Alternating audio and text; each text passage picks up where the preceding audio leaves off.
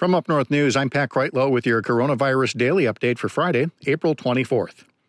Well, there was a protest at the Capitol in Madison today, about 1,500 people upset with the safer-at-home safeguards that have saved an untold number of lives, keeping the coronavirus from spreading deeper into the state, that same virus that, as of today, has now claimed 50,000 American lives.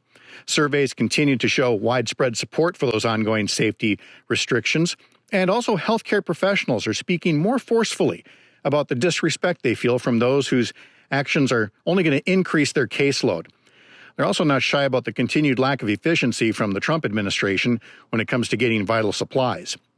We've got links to stories about the protest today and about the nurses speaking up and about the public surveys that continue to show support for safety restrictions over at our website, upnorthnewswi.com, and linked in our afternoon newsletter as well.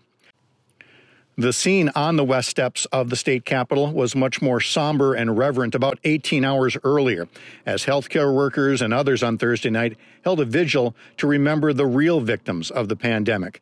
One candle was lit for each of the more than 1,300 people who have required hospitalization in their fight to stay alive after contracting the coronavirus.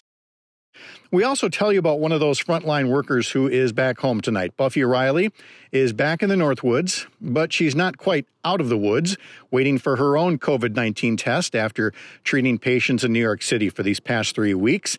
But again, if you look on our social media feed, you'll see the cowbells and car horns and the other things that made up the boisterous welcome that Buffy Riley got heading back to Hayward.